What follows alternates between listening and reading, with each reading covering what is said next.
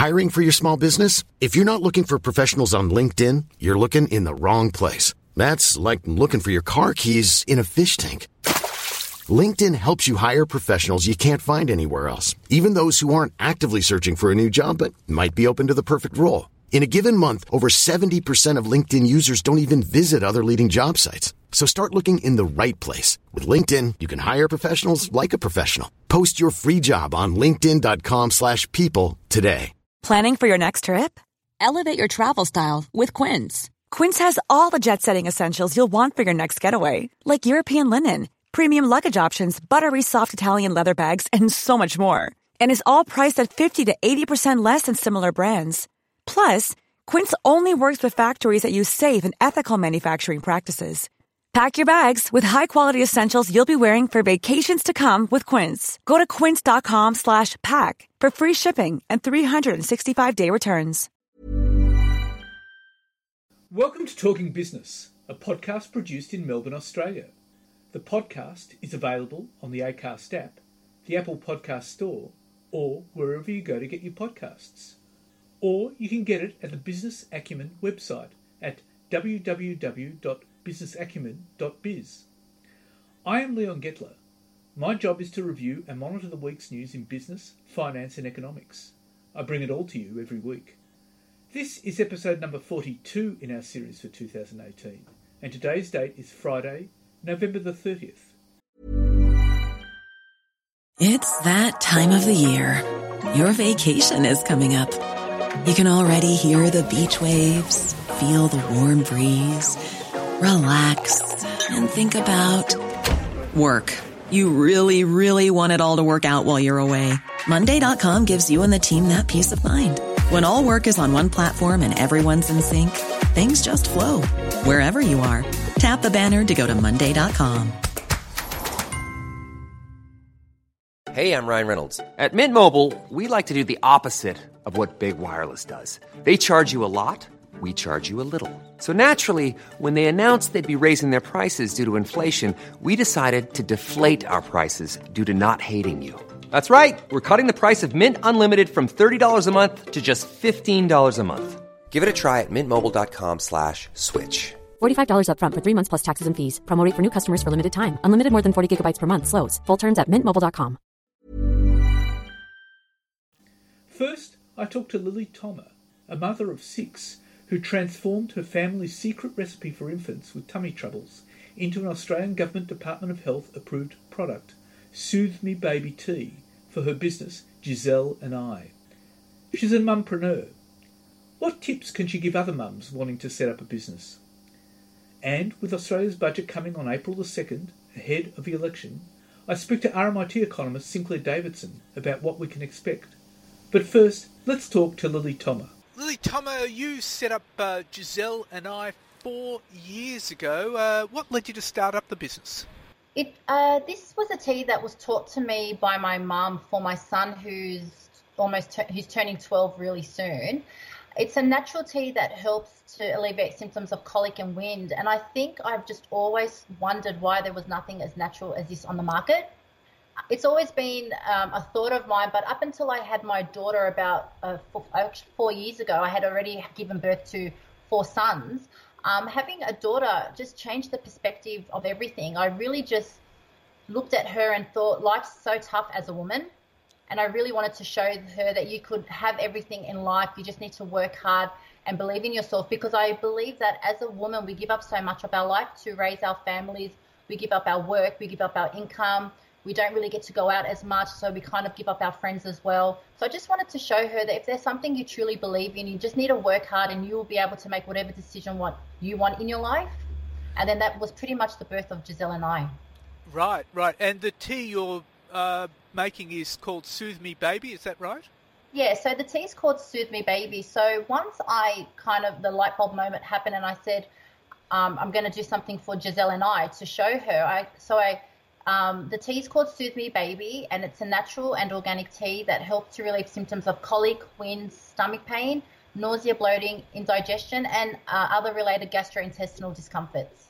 Now, there's a whole lot of mums who are looking at setting up their own businesses, and you could be quite a model for them. What advice would you give mothers wanting to set up a business? It's very, very hard this was really a very challenging and long process. There were really many highs and lows. There were moments in time where I would just cry and had all this stress on my back and just want to go back to being that mum who had no responsibilities and no stresses.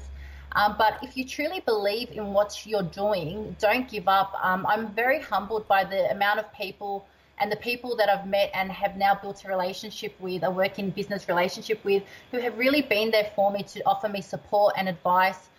Do as much research as you can. I really had a top-down approach in starting this company, and I really believe that using this approach really helped me in situations where I wasn't making many mistakes, because I just was really focused on doing as much research as I could to ensure that I was not missing any really important roles that needed to be undertaken. But I guess knowing who to trust is like a game of roulette, isn't it? Yeah, that's correct. There was one stage where I felt as though I was constantly having to call the same person, trying to follow up inquiries with them, and to a point where I really just felt as though I was, I had to put my pride away and just continually call until it got to the point where I said, hang on, I don't think they look at me as a priority. And I really just had to, as nice as they were, I think I was just a little fish, and I wasn't really going to give them what they needed for their business. There are times where people don't really take you seriously, and I really discovered that. But be true to yourself and persevere, because you will meet that person. The people that I'm working with at the moment now, the minute I met them, I honestly just felt as though they just wanted to help me succeed, and they believed in everything that I was doing, and they just treated me like everybody else. And he actually said to me that we all start somewhere, so it was really reassuring to know. Right. Okay. But I guess it would be sometimes it wouldn't be enough to think outside the box. Would that be right? Yeah, so with Soothe Me Baby, you can go, and no disrespect to anybody who has this as part of their business, but you can go and just buy the herbs in the bag, but I really wanted to make sure, like, first and foremost, this tea is for babies. I wanted to stay true to the concept of how my mum taught me this tea. There were people saying, why don't you add this? Why don't you zhuzh it up and do this? But I wanted to stay true to the whole concept of the tea and how it was taught to me. First and foremost was the safety of children. And I ultimately wanted to have this tea sold in health food stores and all pharmacies Australia-wide. And in order to do that, I needed to have it listed with TGA.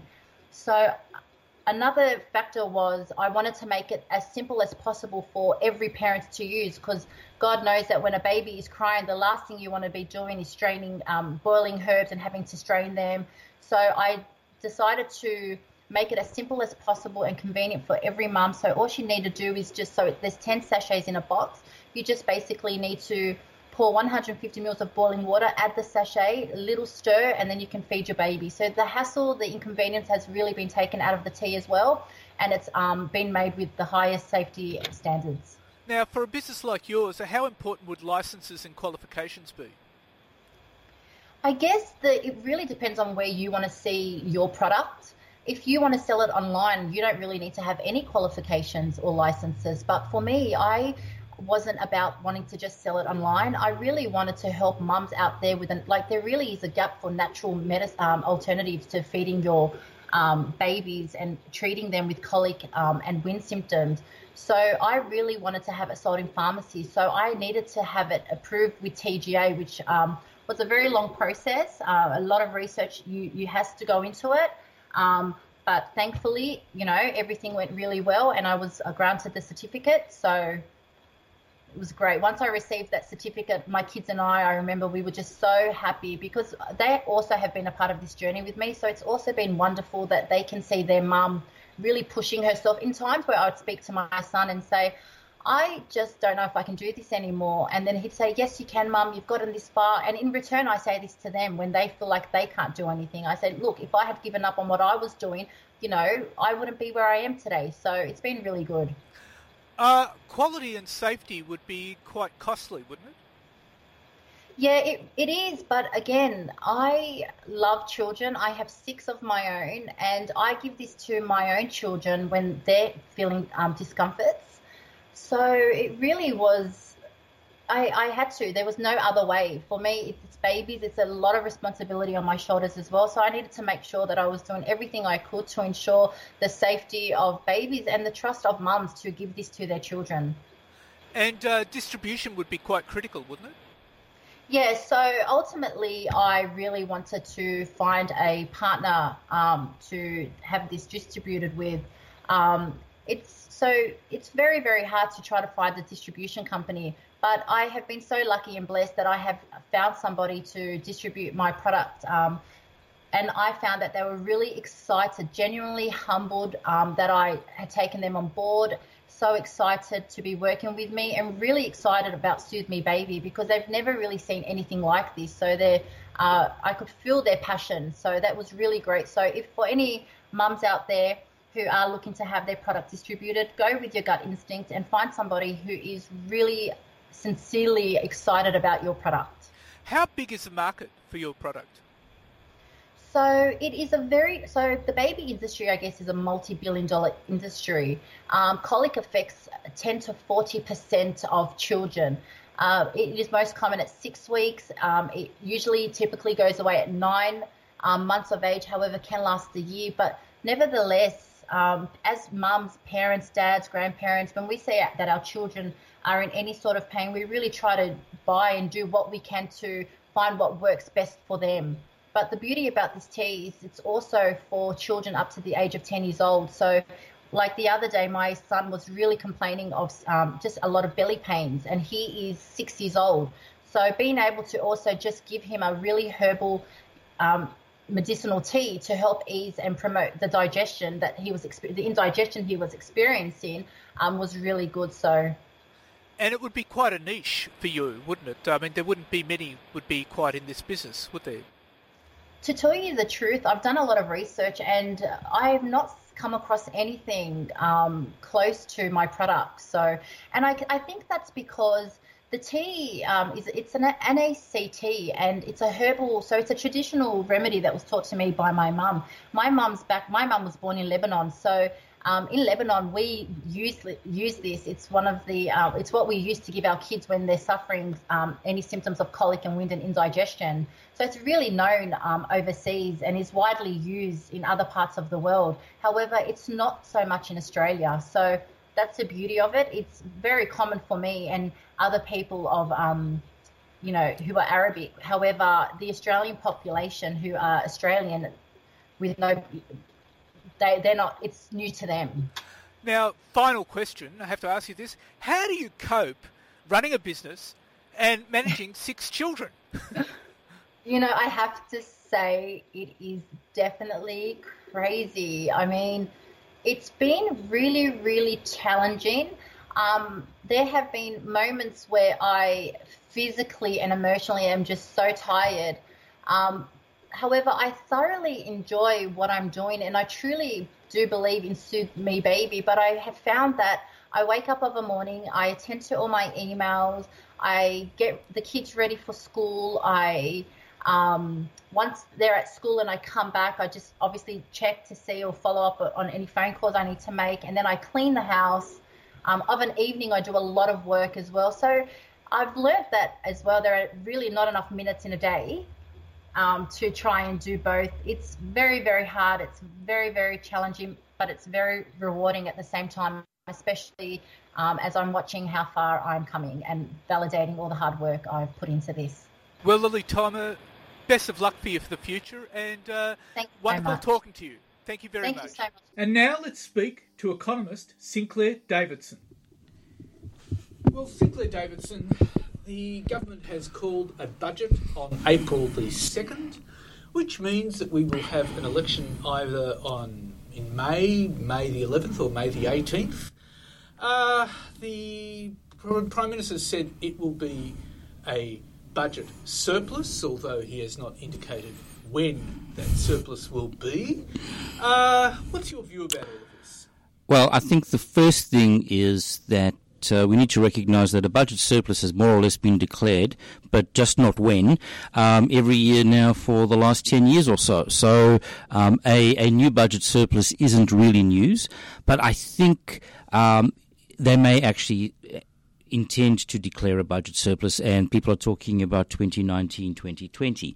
So the budget may actually, in principle, be coming back into surplus, but because we've heard so much about this budget surplus every year for the last 10 years or so, I kind of think the population is immune to the notion or the declaration of yet another budget surplus. So I don't really think that's news. I think what is news, of course, is the argument that there will be an early budget, which kind of suggests we're looking at a May election, because I think the electoral period has to be 5 weeks, the minimum period. So I would imagine a week or so for the budget, and then straight into the election, which of course makes this very, very much an election budget. And what do you think that election budget will be? Well, I think this is the $350 billion question or so.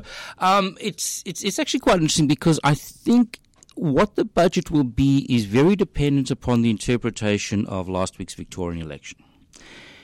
If we take the view that the Victorian election was just a more or less state government technocrat being re-elected, then it'll be what they were planning on doing anyway.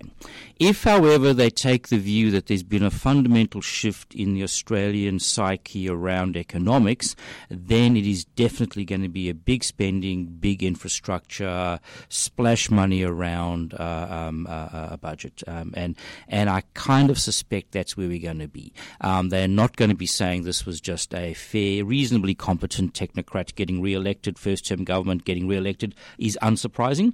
I think they're going to take the view that Daniel Andrews went to the electorate with big infrastructure spending, and they've actually started the big infrastructure spending. And I think the Commonwealth may actually take the view that this means that big spending is back on the agenda, that there may have been a change in public attitude towards public debt. Now, we've been arguing for years and years and years that people don't like lots of public debt. But I think public debt, where Mr. Andrews came out and said, well, we're going to pay some, and then our children are going to pay some more, and nobody blinked, kind of suggests that, well, maybe the Commonwealth can do the same sort of stunt. So big spending, big infrastructure, and I think also attempts to wedge the Labour Party around their actual campaign promises. So I think we will see a government that will be targeting aged care, older Australians, people who the Labour Party are targeting for tax increases. So it's going to be very much a very clear choice. The government will roll the dice and all the money on the table. So with this rolling of the dice, where do you expect the infrastructure spending will be in the forthcoming budget? Well, they might do things such as trying for power plants, renewables, roads, perhaps new rural hospitals, those sorts of things, I suspect, aged care facilities. So I suspect that's where we will see a lot of the money being thrown in at coming up. Basically, it will be what can we spend. We're almost, I suspect, back at shovel-ready projects from about 10 years ago, which, of course, I think, if we all remember, was actually a bit of a disaster. So, I think big spending budget. Right. And of course, this would have an impact on issues like budget surpluses, wouldn't it? You would imagine so, because more or less they will say we're actually going to have a budget surplus, and I suspect the game will be there will be a budget surplus when you look at the accrual accounting system, but not so much a budget surplus when you look at the cash accounting system. Now, can you explain? So the accrual accounting system is more or less you try to match your revenues and your receipts, and you say this is our operating budget, this is our day-to-day spending, and this is our investment. So you can't differentiate between long-term investment and short-term spending. In a cash accounting system, there's no differential. Money comes in, money goes out. Now, businesses, generally speaking, run on an accrual accounting system. Governments have traditionally and historically run on cash accounting systems. The Commonwealth produces two sets of books, one on cash basis and one on accrual basis. I'm a firm believer that government should always run on a cash basis, because government, by definition, government policy is not a going concern. We have general elections every 3 years, and the notion is, in principle, a government can come in and say, we are not going to do what the previous government was doing. So I'm a firm believer in cash accounting for governments, but that view is increasingly unfashionable. And I suspect that's what we will see. They will say, on our day-to-day spending, we're in surplus, but we're investing all this money in building all this infrastructure, and in actual fact, this will make the economy better off in future. So that's going to be the argument we're going to see in April. So what impact will all of this have on projected budget surpluses? Well, I suspect down the track that the budget surplus will be kept very, very small, if not slightly negative. The government may, in fact, start borrowing a lot more money. They'll make the argument that our borrowings are by international standards, fairly low. This is more or less true, but bearing in mind our borrowing is still increasing, whereas everybody else's borrowing is either stabilized or decreasing. So we're in a situation whereby we're going to be going heavily into debt. Now, this does become problematic if you start taking the view where the international economy is going, and I've seen a few articles in the last few days talking about downturn internationally. Now, if we have an international downturn while we are borrowing more, this is actually going to be very problematic. So this is a very much sail into the wind kind of economic strategy which the government will be following. And to be fair to them, the opposition are more or less in the same boat too. So everybody's going to be spending a lot of money. Sinclair Davidson, thank you very much for your time. So what's happening in the news? Well, Donald Trump has upped the ante in the escalating trade dispute with China, warning in a newspaper interview ahead of the G20 meeting in Argentina, which begins on Friday, that he expects to move ahead on the imposition of higher import tariffs on Chinese goods. This will see the existing 10% US import tariff on $200 billion worth of Chinese goods increasing to 25% from the 1st of January. And Larry Kudlow, director of the US National Economic Council, said it was up to Chinese President Xi Jinping to step up and come up with new ideas to break the deadlock at Friday's G20 summit in Argentina. Economists at the Dutch lender Rabobank say the world economy could suffer badly over the next decade if a US-China trade war escalates further, with as much as 2% of GDP growth lost by 2030. And analysts are now raising the R word after 9 turbulent weeks and a correction in US stocks. What's the market saying about the economy? Now, only few see any signs that investors are bracing for a recession, but it's a word that's been coming up more. Stocks are acting in ways that have indicated slowing growth. Indeed, gains in the economy and corporate earnings are forecast to ease in 2019 from this year's torrid pace. Most analysts don't see a recession as the most obvious conclusion, and many view the sell-off as healthy after a 10-year run of gains. But with a trade war flaring and the Federal Reserve set to boost interest rates again, a handful of stock researchers are at least willing to say the possibility of recession is rising. More than $3 trillion has been lopped from US equity values since late September, a sell-off that has driven the S&P 500 down 10%. Now, economists haven't always done a great job predicting contractions. A 2014 study by the International Monetary Fund's Prakash Lugani found that not one of 49 recessions suffered around the world in 2009 had been predicted by the consensus of economists a year before. Lugani previously reported that only 2 recessions of the 1990s had been anticipated a year in advance. One way or the other, investors are acting worried. And 10 years after the US government saved it from bankruptcy, General Motors has announced it will cut up to 14,000 workers in North America, and it will close 5 plants as it abandons many of its car models and restructures to focus more on autonomous and electric vehicles. Now, back in 2008, General Motors was teetering towards liquidation. It was in the red by a staggering $30.9 billion. Now, this was at a time when Bear Stearns, Lehman Brothers, Merrill Lynch, AIG and Citibank were either at death's door or in the grave, and car sales were in a freefall from the worst economic downturn since the Great Depression. So General Motors went to the Obama administration, which concocted a scheme that saved the company by segregating and spinning out its valuable assets, while Washington furnished billions in taxpayer funds to make sure it was viable.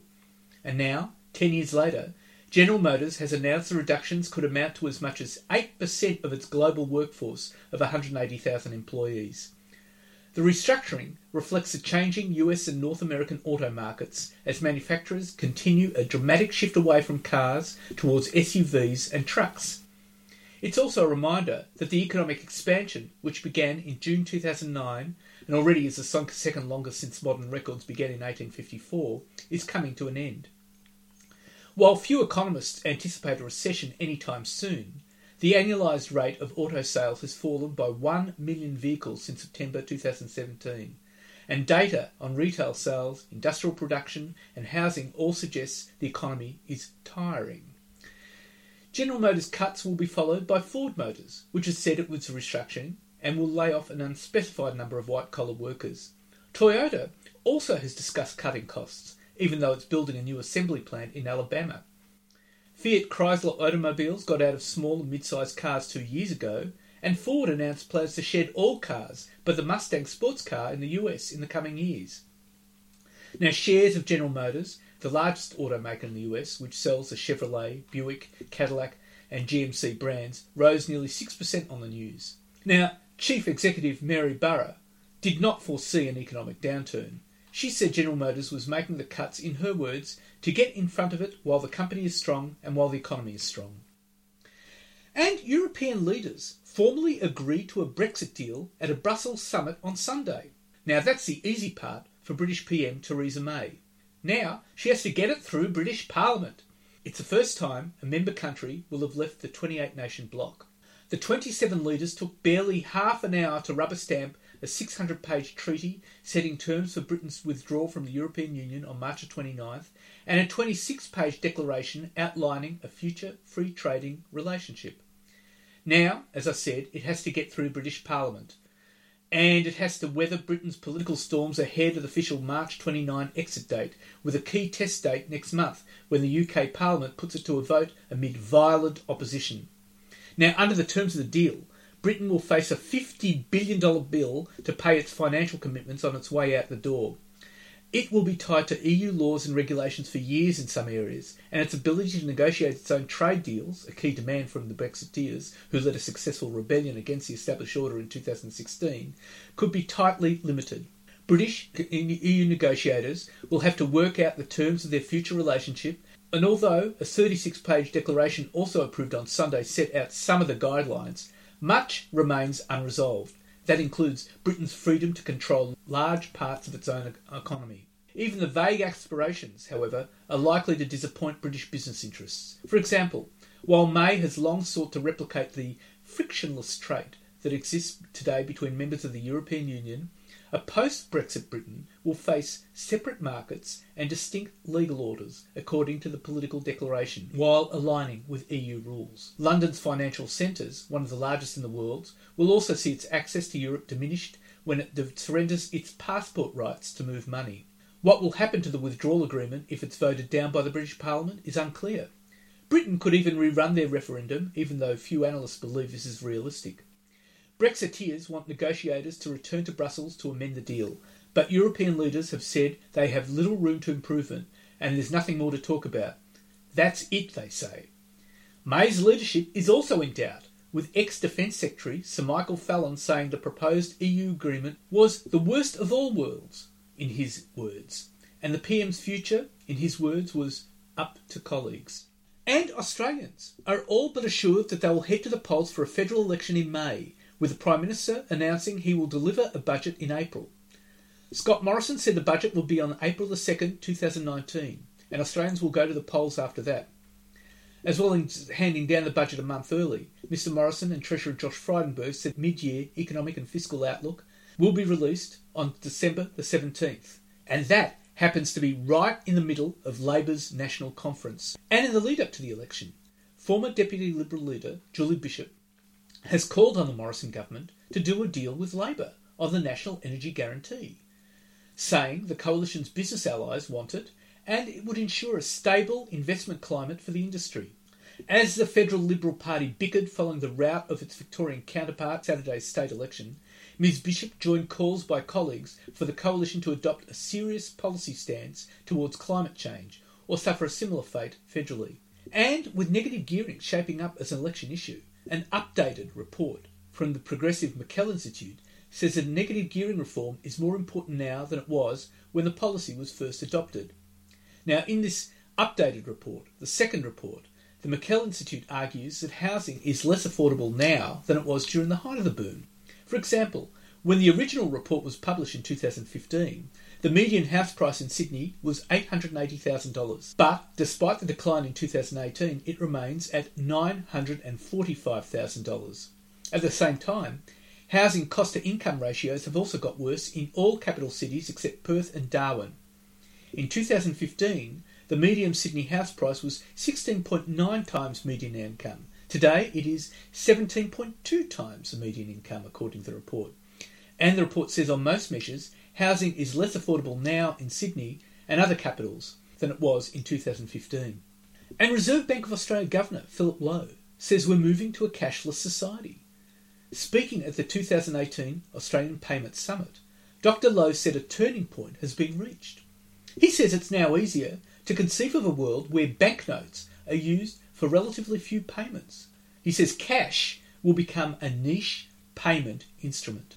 And the Federal Court has approved Nine Entertainment's takeover of Fairfax, scuttling a minor shareholder's last-minute attempt to derail the deal. The legal team for Domain's former chief executive, Anthony Catalano, argued the Fairfax board did not give its shareholders an opportunity to consider his competing offer at last week's annual general meeting, and that should have been postponed. It was also argued that Fairfax shareholders were being shortchanged by $600 million because the share price of Nine had significantly fallen since the deal was announced in July. Justice Gleeson said reasons for her decision will be published in due course. Catalano's legal team said he may appeal the decision. Now, the new entity, which will simply be called Nine, will own the free-to-air Nine Network, the Sydney Morning Herald, The Age, the Australian Financial Review, a majority stake in Domain, streaming service Stan, and a 54.5% stake in radio network Macquarie Media. It will be led by Hugh Marks and Peter Costello, the Chief Executive and Chairman of Nine Entertainment. Nine shareholders are set to own 51.1% of the combined company, and Fairfax shareholders will have the remaining 48.9% stake. An online portfolio retailer, Kogan.com, has just closed a deal with Citi to create a Kogan Money credit card. Details about the card, including interest rates, will be released when it's launched in 2019. Now, Kogan.com says the card will be competitively priced. It says the card will offer unique and compelling loyalty incentives to shop on Kogan.com and elsewhere. Citi will issue the card. It will provide system infrastructure, servicing, back-office processing, regulatory and compliance oversight, and branded digital platforms. Kogan.com will market and distribute the card and provide loyalty fulfillment. Now, Kogan.com has a portfolio that includes Kogan Retail, Kogan Marketplace, Kogan Mobile, Kogan Internet, Kogan Insurance, Kogan Health, and Kogan Travel, as well as pet and life insurance. It's also moved into white goods, competing with retail giants like Harvey Norman and JB Hi-Fi. And failed budget menswear retailing giant Roger David will shut all 57 stores this Sunday. And that will end 76 years of trading for a business that was once the official outfitter for the Australian cricket team, led by John Bradman. Roger David was brought unstuck by the onslaught of international fast fashion retailers H&M and Uniqlo, as well as fierce competition from online retailers and high rental costs for bricks and mortar. It was forced into administration on October the 18th. The administrators, KordaMentha, could not find a buyer, so they'll pull the shutters down on December the 2nd. And National Australia Bank has denied it was trying to get out of paying more money to customers charged for advice they never receive. Now, it described the practice as wrong but not dishonest. In his appearance before the Royal Commission, NAB CEO Andrew Thorburn admitted the bank had taken too long to compensate customers after he had argued with a corporate regulator about the methodology for the remediation. Now, Mr Thorburn said NAB had acted in good faith, but, he said, it did the wrong thing. However, he did not accept that keeping fees for a service the bank did not provide was dishonest. It's wrong, it's absolutely wrong, he said. Dishonesty would go to the intent, and I don't feel it was dishonest in that respect. He said staff failed to connect the dots when customers transferred to NAB's MLC Direct business and customers continued to be charged ongoing fees when they no longer had an advisor. He said the first the bank knew about the problem was when customers complained in 2015. Now, he said it was just an operational error and oversight.